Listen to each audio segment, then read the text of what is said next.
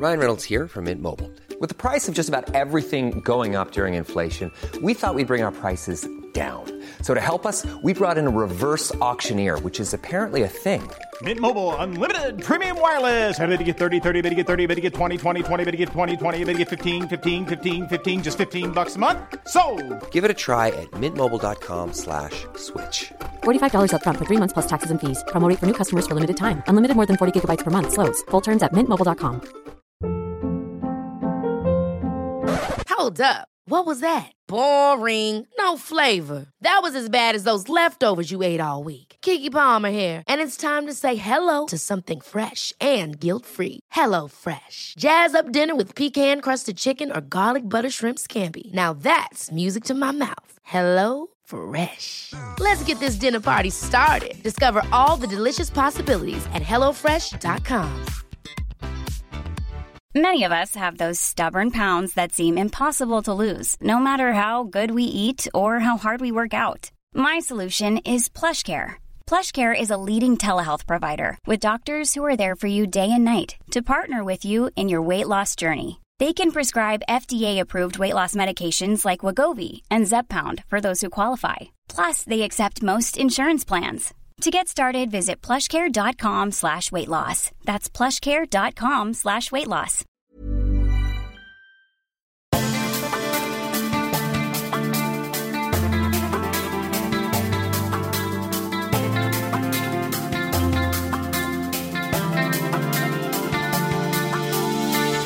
Welcome to the Storytelling Lab, where we break down how to get to the heart of your story and the hearts of your audience to leave the greatest impact possible. And now, here's your host, a filmmaker and competitive storyteller, Rain Bennett. What's up, my beautiful people? Welcome to another episode of the Storytelling Lab, where we break down the art and science of storytelling.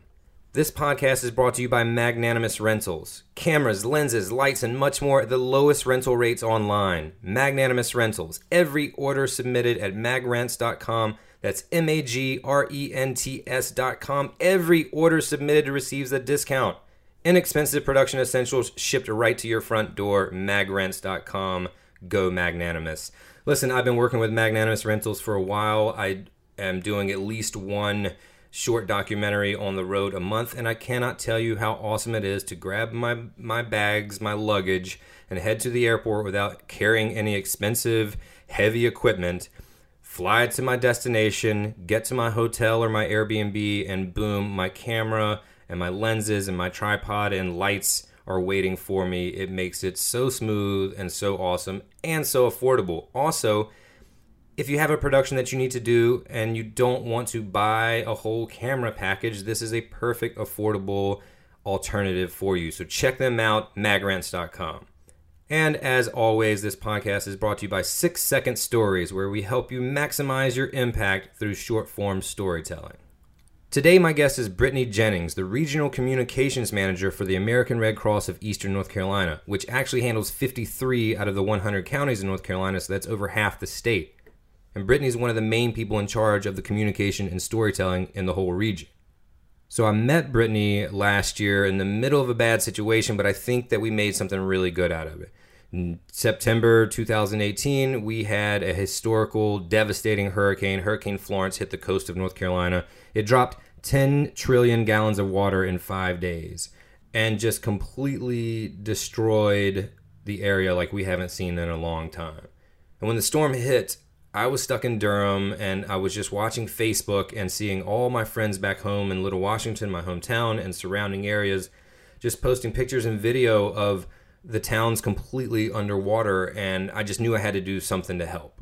I didn't necessarily just want to give money to a big organization, so I reached out to some friends in Eastern North Carolina, and we started a fund, and we were able to raise like $3,000 in 5 days. So I took that money, went down to Eastern North Carolina, and dispersed it out from people that I heard that needed it desperately. And then I also tacked tarps onto roofs and ripped up carpet and bought people supplies that they needed and just tried to give to people who directly needed help. And when I was down there, what I saw was this the overwhelming amount of appreciation and love and people bonding together and creating this beautiful community in the middle of this terrible story, and also at a time when we feel like really divided. And it was beautiful, and I wanted the chance to tell a bigger story, so I reached out to the Red Cross, and they got my message and forwarded me along to Brittany. And I told her, I said, this is what I do, this is who I am, where I'm from, and the whole thing is breaking my heart. And I knew I was going to do something about it, film what I was doing, but I really wanted to partner with a bigger organization that had more resources and outlets so that we could do something more impactful with this. She loved the idea and was able to give me access to what the Red Cross was doing. I got to see behind the scenes and all that the volunteers did for like 14-hour days and weeks away from home.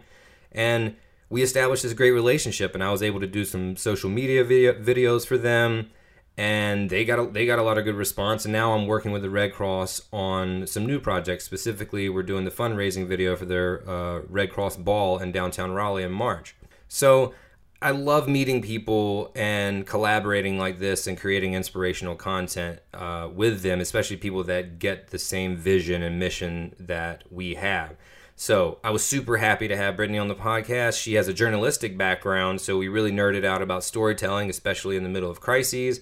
And of course, Brittany's tied to national, so she has the challenge of creating poignant personal stories that constantly serve the overall mission of the Red Cross, but still building that connection with the local community that she's serving.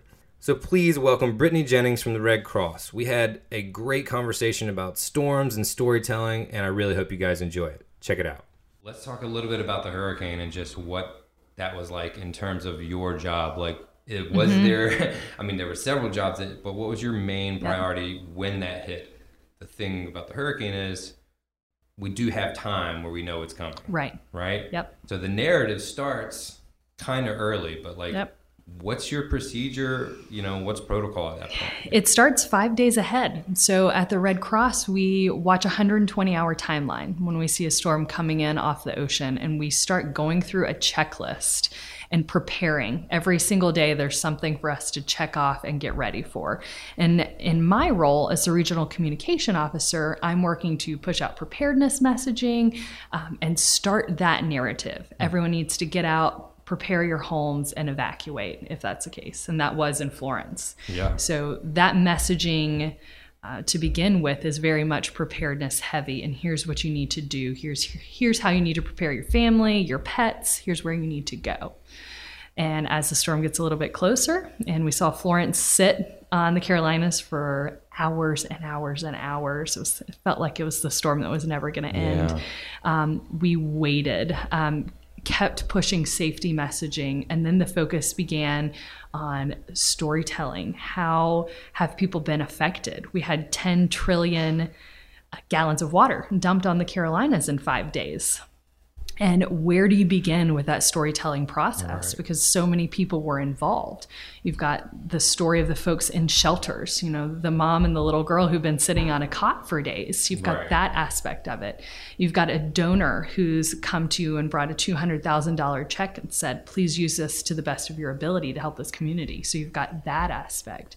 You've got volunteers who've dropped everything and have come from across the country and Canada to help strangers in Eastern North Carolina.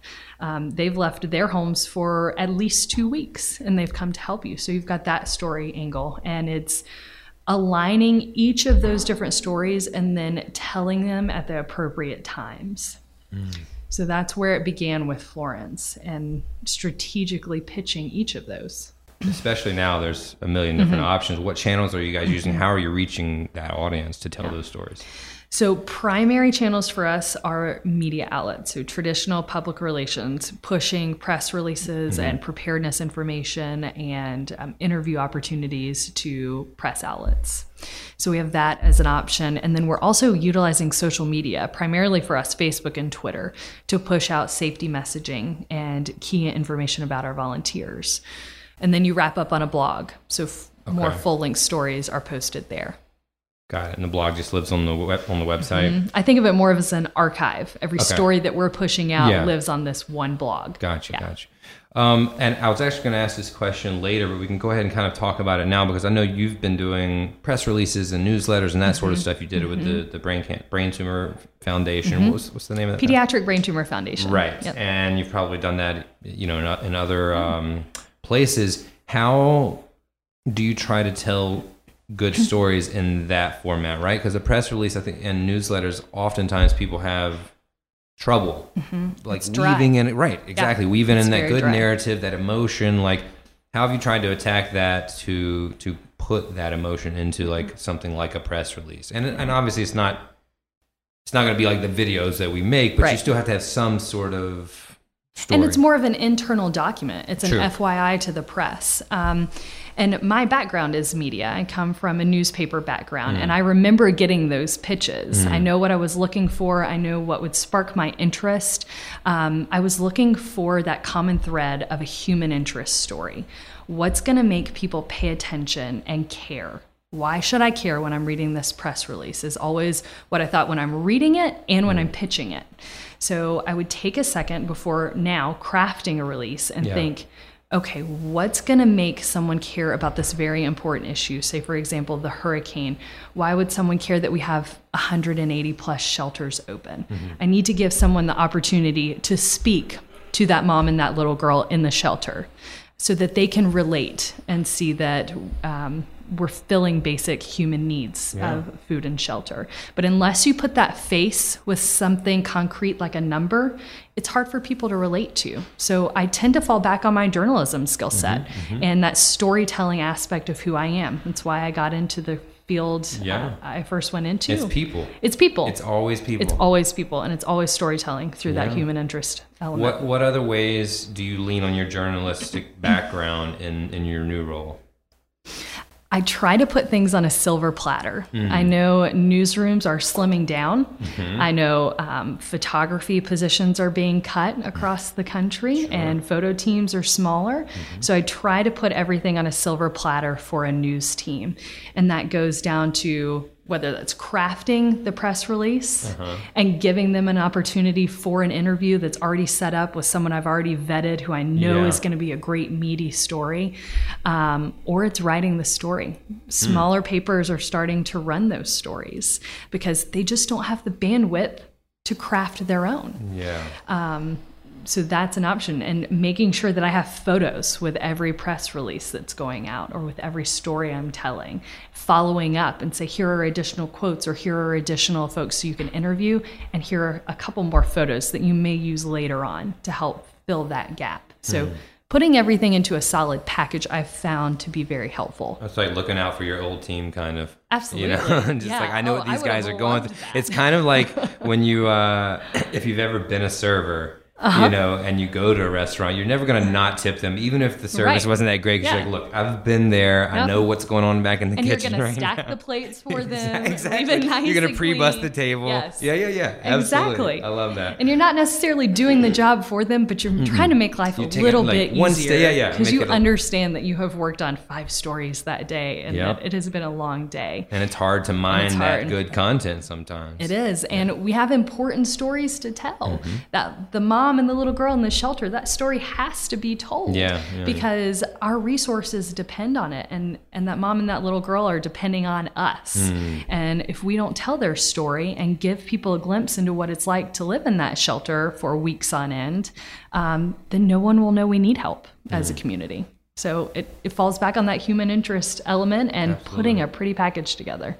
So where did this all start for you? Like, can you trace it back? Because you went to school for journalism, right? I did, yeah. And you started working for a newspaper. But when you were growing up, what were you attracted to that kind of led you down that path? I think I was just a curious kid. I was always in everyone's business, and I wanted to know what was going on all the time. And I liked to be the first to know. And I still have, as cheesy as it sounds, the family newspaper that I put together and drug clip art into. And I had columns, and headlines. So it started at a really young age for me, and went on to do the little newspaper in middle school and then in high school. And that just grew into, okay, I know I need to do this for a living. And in college too, right? Weren't you part of the newspaper in college? Yeah, was an editor at the college newspaper, and then spun off internships from there. But I was lucky in the fact that I always knew that I wanted to be somewhat of a storyteller. I knew I was too interested in people and how I can make a difference through the power of the pen, so to speak. So that curiosity began at a young age. So when you left the Charlotte Observer, that's when you went to the Pediatric Brain Tumor Foundation. How was that transition from straight journalism to the nonprofit world? It was a much slower pace. Yeah. I had to get used to that. But the Pediatric Brain Tumor Foundation, they were essentially looking for an in-house reporter. They had never told the stories of the kids who were affected by brain tumors, this awful disease. And they had never written down the stories of parents who had gone through the treatment with their children and seeing kids pass away because of it. And they had never told the story of researchers who poured countless hours into labs until they couldn't do it anymore to come up with a solution. And so I got to use my journalism skills and essentially craft these stories just as I would have at a newspaper. I just now had this very specific focus on these children battling this terrible disease. So that's how I got my start there. And storytelling through journalism has continued to be a part of what I do. Did you enjoy having that kind of streamlined focus and that one major narrative to kind of focus on versus like as a reporter, I'm sure it's like countless stories, right? Of all different kinds. Yeah, as a journalist, you have to be a mini expert on a little bit of everything. Right. You know, you've got 5 stories that day and you've got to go focus on, an event that's happening to help cure cancer. And then you've got to go run to a court and listen to a case that's going on. And you just have to be very malleable and become a mini expert on each topic. So I like embedding myself and focusing on something because I really feel like I can dig into it. And go deeper and versus go a little wider. bit deeper. Yeah, It's not so much skim the surface. So I like that creative aspect of it and having to challenge myself in that way. What are some of the, a lot of the people that I work with are people or organizations or nonprofits. So I'm pretty familiar with some of the struggles, but you worked for the Brain Tumor Foundation years ago, right? So the past 4 or 5 years or something, you've been in this world? Yeah, basically? I've been at Red Cross about 3 years, So I left journalism maybe, I would say 6 years ago. Yeah, what are some of the struggles that nonprofits deal with in terms of communications and getting those stories out there? Oh, sure. Well, you're facing the idea of tighter newsrooms, right? So there's only so much content you can throw and have stick. At the Red Cross, we're tied often to news. So I don't want to say it's easier to pitch, but there's always some news element. Right. We're at an organization where you may not have a news piece constantly happening. It's a little bit harder to pitch, and you have to get a little more creative.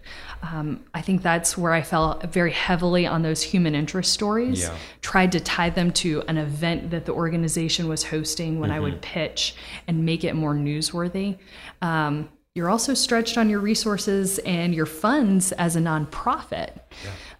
So you face those challenges. We utilize volunteers at the Red Cross. So I have a team of about 20 marketing communication volunteers who help me tell this story in Eastern North Carolina. It's crucial. We couldn't do it without them.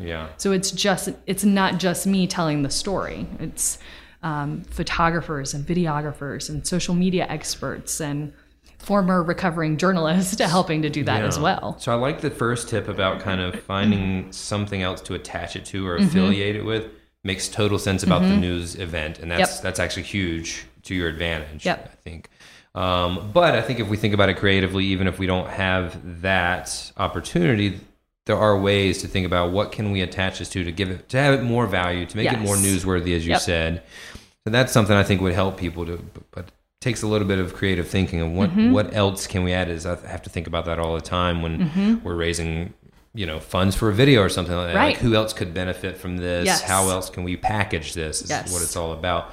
But with how would you suggest to someone who didn't have the volunteers that Red Cross has, and they're struggling with funds, but they have these stories that need to be told? Are there any other creative ways you can think about to achieve that goal when you have a lack of funds? You know, because not everybody's going to have the, you could probably get an intern or two. I was going to say, why not have volunteers? Okay. Search for volunteers. Explore that a little bit. Yeah. Explore that a little bit, and look into interns. Look into volunteers who oftentimes we have retirees who have come out of marketing communication or journalism, but still want to give back in that capacity. Idea. So look into that. Most of the Red Cross volunteers during Florence that I met were retirees. You know, and they could have, you know, afford a couple weeks off to go help. But that's a good point. I hadn't thought about that. It makes sense when you see them down there distributing food, but I haven't thought about it in terms of like, hey, can you work 15, 20 hours a week in the office? Absolutely. That's interesting. And they have the luxury of time that you need. And that's really what it boils down to, is you need 10 extra hours in the day to be able to accomplish everything you want.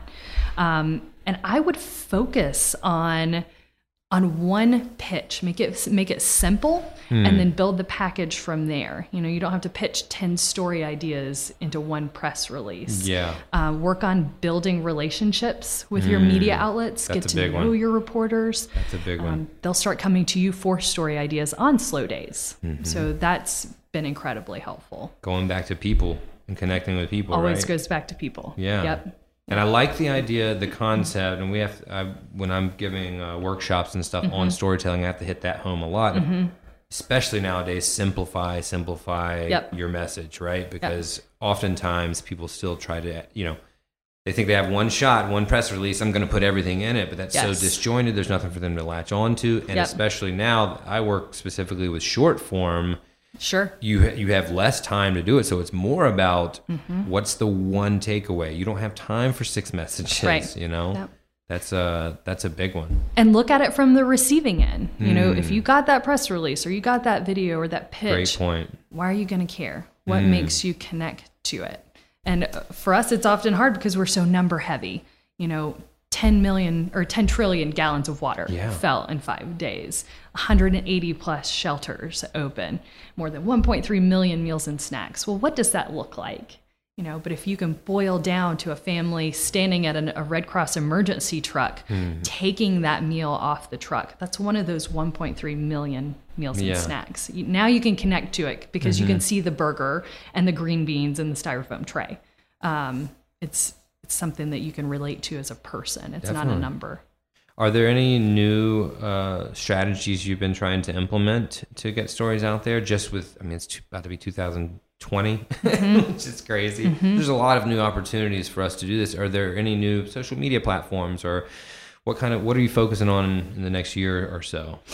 I'm working on really digging deep into the platforms we're already on. Okay. So making those better, and not spreading my content so thin.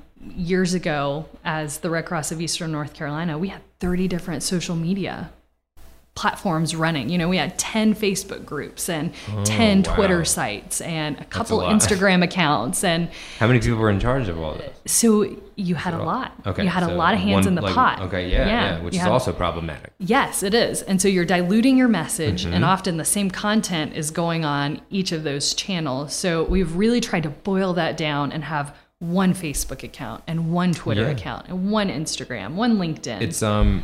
It's back to that the idea of depth. You know, and not going wide. Keeping it simple. Going very deep. A couple of channels that you really connect with your audience on, go deeper. I like that. Well, and it keeps all of your content on anything you're putting out really clean too. You don't have to put 10 Facebook sites onto one flyer. You can put one, you know, and same goes with your website. You know what it makes me think about too is, you know, you mentioned think about your reader for the press release. Well, think about your audience of social media too. Externally. Or, you know, we've worked with you guys. I would want to tag you in something. If I'm going to tag you, which those kinds of things help when other people are shouting you out. I mean, that's how it works, right? That's how you get the organic reach. And if I'm trying to tag you and don't know which, which platform to use or which screen name to use, that's problematic. Gets muddy really fast. Yeah, it does get muddy. That's a good point. So simplify. In your stories. in your strategies. Yep. Go deep. Yeah. Yep. And then have a call to action for people on those simple. Please say more about that. Right. Because you can shout all day long and post great content. Right. But they're going to feel motivated and moved to help in some way. Mm-hmm. Go ahead and direct that energy and channel it for them. If you need volunteers, put a call for volunteers on at the end of that great story that you just wrote, you know, and that goes with all types of content. Put your call to action. People miss that a lot. You'll motivate them and then just kind of like leave them with nowhere to direct them, you know. And again, with the call to action, simplicity. Yep. You know, not vague, very clear, right? It's what I've been focusing on and learning. And simple. Don't say, hey, if you want to donate here or here or here, just for that one story, that one message, keep it streamlined, keep it simple. Yep. You know? One simple call to action. So with the hurricane, what are you guys focused on now in terms of communication? You know, we're kind of at the tail end of it. I know you've told me before that the job doesn't end as quickly as it might seem that it does. But what are you focused on now in terms of the narrative and communications? Right, because the storm lasted 5 days and the media happened to be on it for a couple weeks. But this storm, it's been 2 months or so since it hit eastern North Carolina, and we're still dealing with the effects of Hurricane Florence. Just because it's gone doesn't mean that people have recovered from this. And this will be a years-long recovery effort. So the narrative now shifts to recovery. Where are families now? Where are they this holiday season? How are they getting by? And where are they staying? And as an organization, we're focused on recovery and partnering families with other agencies in the community to make sure their needs are met. We don't leave their side days after the hurricane hit. Right. So my narrative focuses on partners and what we're doing to help families who may still be in need of help, and reminding media this is still an issue in our backyard. How do you have any certain measurements for your stories? Like how do you measure the stuff that you've done? So we typically use TrendKite, which is a media monitoring service. In the past, we've used Cision, we've used Meltwater. We try to advance as the technology advances. Sure. But TrendKite's what we're currently on, and I love it so far. Can you tell me a little bit about what they offer and like what are some of the benefits, what you like about it? Yeah, so we can track our media outlets based on, we can plug in the city and location and different keywords that we may be looking for. So I can boil our content down to eastern North Carolina and the media outlets and the cities in our region. We can pull the different types of viewerships that we're getting, whether our content's coming out on radio, television, online blogs, or podcasts. Right. We can see that broken down. And then I can also see the ad equivalency of that readership reach, which is a really great tool to use when you're out in the field talking about the importance of storytelling, because now I can give you a monetary figure, which people can relate to money and people, right? So now they can see that we had 6,000 media hits in eastern North Carolina so far this year. That's an ad equivalency of over $2 million. Wow. So these volunteers and staffers who are telling that Red Cross story have put about $2 million back into storytelling and getting the Red Cross word out.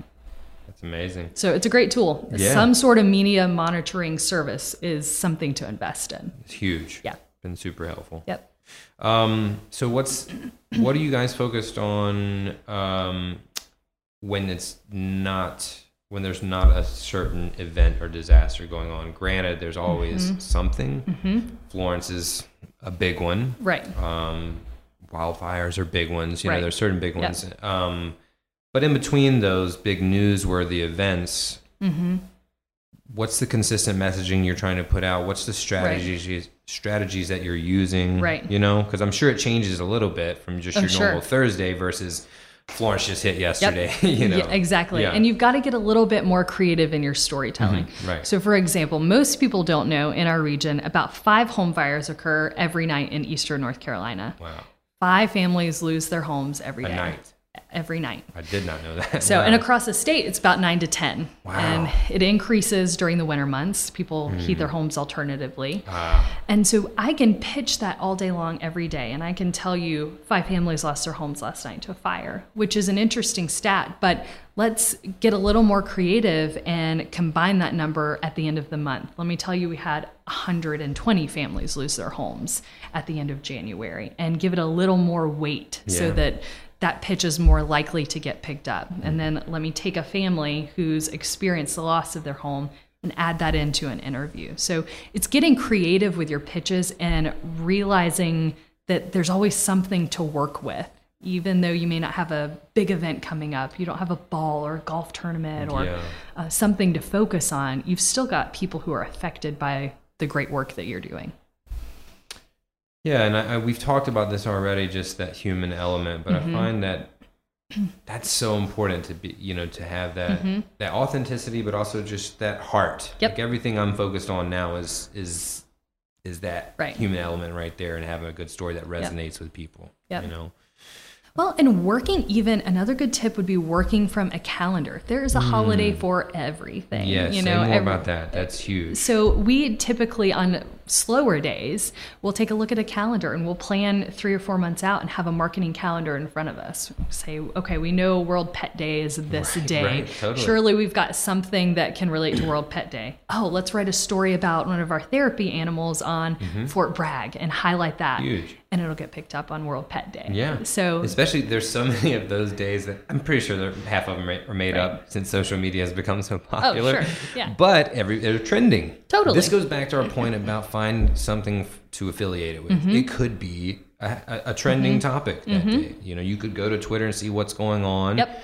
And it doesn't mean I'm not suggesting we fake things, but let's see how we can align with something that's being talked about right Exactly. now. So it's not a newsworthy event like a fire or a hurricane. Join the conversation. But it could be National Pet Day. And we did the same thing. I did some hurricane disaster relief myself. And we work, just as a member, they put out a little video that we did. Right. And we chose, I saw it randomly on some calendar. It was like World Kindness Day. Yep. I was like, oh, well, that's Perfect. a great, we didn't know if we were going to post it Tuesday or Wednesday or Thursday, but Tuesday's World Kindness Day, that's perfect. In honor, And now you can run with that hashtag Exactly. and feed off of everyone else who's Exactly. watching World Kindness Day Yeah, videos. yeah. That's a great Jumping on that tip. bandwagon. Yes. It takes us right back to that thing of what other value can I give this piece? Because there's so much competition now, And people are hungry for content. Yeah, they want it. They want to know what you're doing. Yes, they still are, but there's a lot of competition now. So Yes. there's kind of this thing we're struggling with. But yeah, every channel, whether it's blogs or video, like everybody still does Totally. need content consistently. Yep. So you just got to find them a reason to do it and stop thinking about you and think about why it helps them or why they would want to post it, which you've already Well, and it mentioned, takes too. some of the harshness off of your content too. We're dealing with disasters and life-threatening situations. Yeah, that's a and good point. same with the Pediatric Brain Tumor Foundation. It's really heavy content. So take advantage of those World Pet Days. Yeah. And lighten it a little bit so that a you balance. can give a breather for your readers and your audience so that you can come back and create powerful content again. Yeah, I really like that. I talk a lot about this when giving instructions on storytelling, the ebbs and flows. It's a roller coaster ride, right? Totally. It's not constantly you can't constantly have a nose Drive them down. It doesn't, it doesn't even work that way, right? And so I often talk about that even in videos or stories in general. It needs to have that flow. And I love it because it's echoed in this larger yearly strategy. Right. We don't want to hit them over the head with death and, Constantly. and catastrophe. Yep. Here's something about World Pet Day. Yep. I love that. You don't want to desensitize your audience. Right. Yeah. Right. That is a great Yep. tip. So what's coming up? What's coming up next? I know you guys have the ball in We the new year, do. which is We a do. big chance to continue to spread the story, right? It Tell me a is. little bit about that. So we have the ball coming up in March, and then actually in January, we've got a really cool event happening in Durham, and it's going to be called the Power of Miracles event. Okay. If you think back to about 10 years, the Miracle on the Hudson was happening in early January. So we are inviting the co-pilot, Jeff Skiles, and the last passenger off the plane, Dave Sanderson, to come to the Carolina Theater of Durham on January 17th, and they're going to talk about their response and the Red Cross's involvement. So you can check that out, carolinatheater.org. You can buy your tickets. That sounds like a great story. So that's a fun one to go and just sit and have a conversation and listen to what these folks went through. It's going to be very powerful. That is going to be awesome. And then you've got the ball in March. Yeah.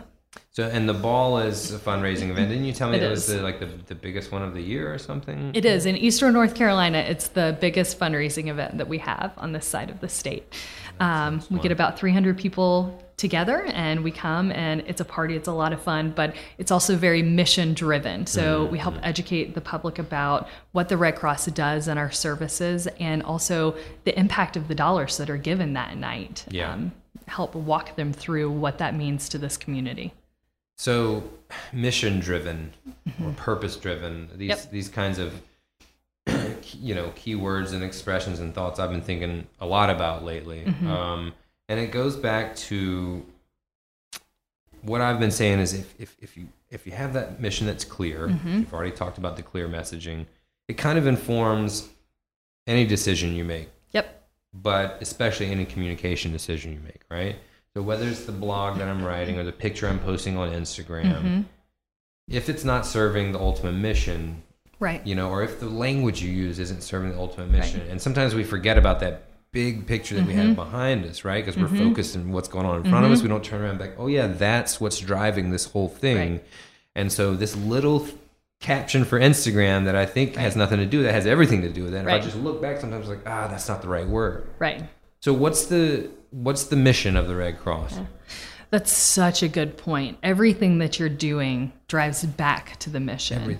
And the mission of the Red Cross is to prevent and alleviate human suffering in the face of disasters. And so everything that you post on social media, every media interview that you do, every blog post, it's got to go back to serving the mission, which is helping the community and helping our neighbors in their darkest hour. So it's got to boil back down to that mission. And if you turn back around and look at that sign, that engine, that mission behind you, it still has within it humans, right? Absolutely. It's not about disaster itself. It's about helping the people, right? So I think that's why that's so apparent in everything that you've been saying. It's not just your journalistic background. It's part of the mission of what you guys are doing. I think that's super important. What do you guys do when there is a need or an opportunity to change a narrative that may have been out there that is not aligned with your mission? Not necessarily internally, but maybe there's something going on, someone dropped the ball or something. Do you ever have any times like that where it's like, we have to do a little damage control? Oh, sure. And how do you address that if there's something like, this is not what we are or what we're trying to do? Yeah, you know what I mean? Because that's an issue sometimes, especially in 2019. Oh, absolutely. So my policy has always been transparency. If you make a mistake, own up to it, and at the Red Cross, we work during disasters. Mistakes are going to happen. It's chaos. It's complete chaos. And you're working as fast and as furiously as you can to serve those in need. And somebody's going to forget to go to this feeding location, or they're going to forget that they had an appointment here to meet someone to help with food delivery. It's going to happen because you've got 1,000 things circling around you, and you've got one job to focus on. And I think the best thing you can do is be transparent. And that happened to us once during Hurricane Florence. We had different feeding routes set up all over Eastern North Carolina, and they changed daily. You and I talked about that. Yeah, I saw it. The food truck may be here this day, but it's not go the next there, day. and it had changed. Right. Yeah, I had to. Mobile kitchens change, and you're constantly reevaluating to serve the greatest need of people. So we had a feeding route that one person thought still existed, but it didn't. It happened somewhere else, and so you had people lined up for this feeding route that didn't happen. Yeah. So you own up to your mistake and you fix it. Yeah. You first find out and hear that this happened, and then you go deliver food to that area and you tell media, yes, this is a disaster. Right. We messed up. It's going to happen. Why is that so hard for people? It's a tough thing to do. It to is. Just say like, you're right, my bad. To be humble Yeah. and admit you did something wrong. But again, we're human. It's gonna happen. It's gonna happen. And you celebrate your successes and you shout those as well. But I think it's important to build that trust and relationship, whether that's in the community with your clients or whether it's with donors or volunteers or with media outlets who are our watchdogs. They're supposed to hold us accountable. Right. Good point. Fair point. That's their job. We need them. So we need to own up to mistakes when those do happen. I gotta say, it all keeps coming back to people in those relationships. People will empathize with you if you're just honest and humble about it, because we all make mistakes. Nobody's expecting perfection. Yep. So, And make it right. Fix it. And Go fix back the and problem. feed those people. But, Yeah. You've got to live up and own up to the mistakes if they do happen. That's awesome. Well, I appreciate everything that you guys have done. Like I said, being able to really witness it firsthand, which I had never done before. Yeah. I have lots of friends that have volunteered, and so they've seen it, Sure. but I had never seen it, especially with the perspective that I had of like kind of documenting it and Right. following it and really observing it. Really, really impressed. And it was chaotic, but how they managed, especially with predominantly volunteers as the base, how they managed it was incredibly impressive. Controlled chaos. It was absolutely that. And being there in a moment when they are packing up the trucks and the mobile kitchens to go out is like, it was a whirlwind, but really, really impressive and effective. And I think that the community down there felt it. So, And it renews your faith in humanity to watch that. These more than 5,000 people who have come just to Eastern North Carolina to help us. Yeah. It's impressive, and you're just so thankful. You know what I love about it is like, and it's so sad it takes something like this, but it's like there's no petty arguments. There's nobody cares who you are, where you come from, what you believe. Right during those moments, you see the best of humanity, and I wish that we could find a way to live in that space a little more.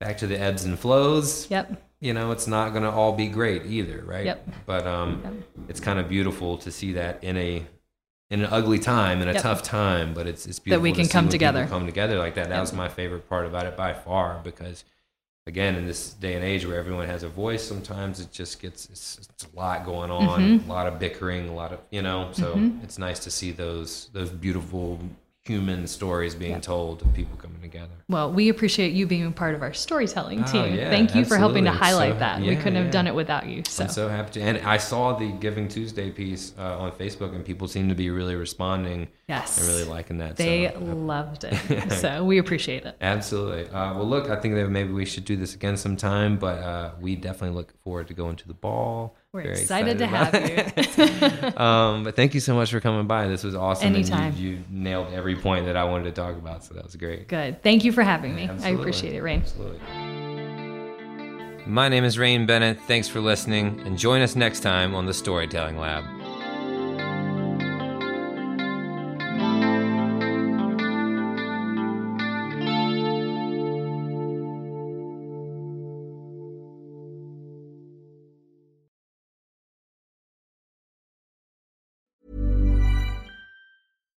Hi, I'm Daniel, founder of Pretty Litter. Cats and cat owners deserve better than any old-fashioned litter. That's why I teamed up with scientists and veterinarians to create Pretty Litter. Its innovative crystal formula has superior odor control and weighs up to 80% less than clay litter.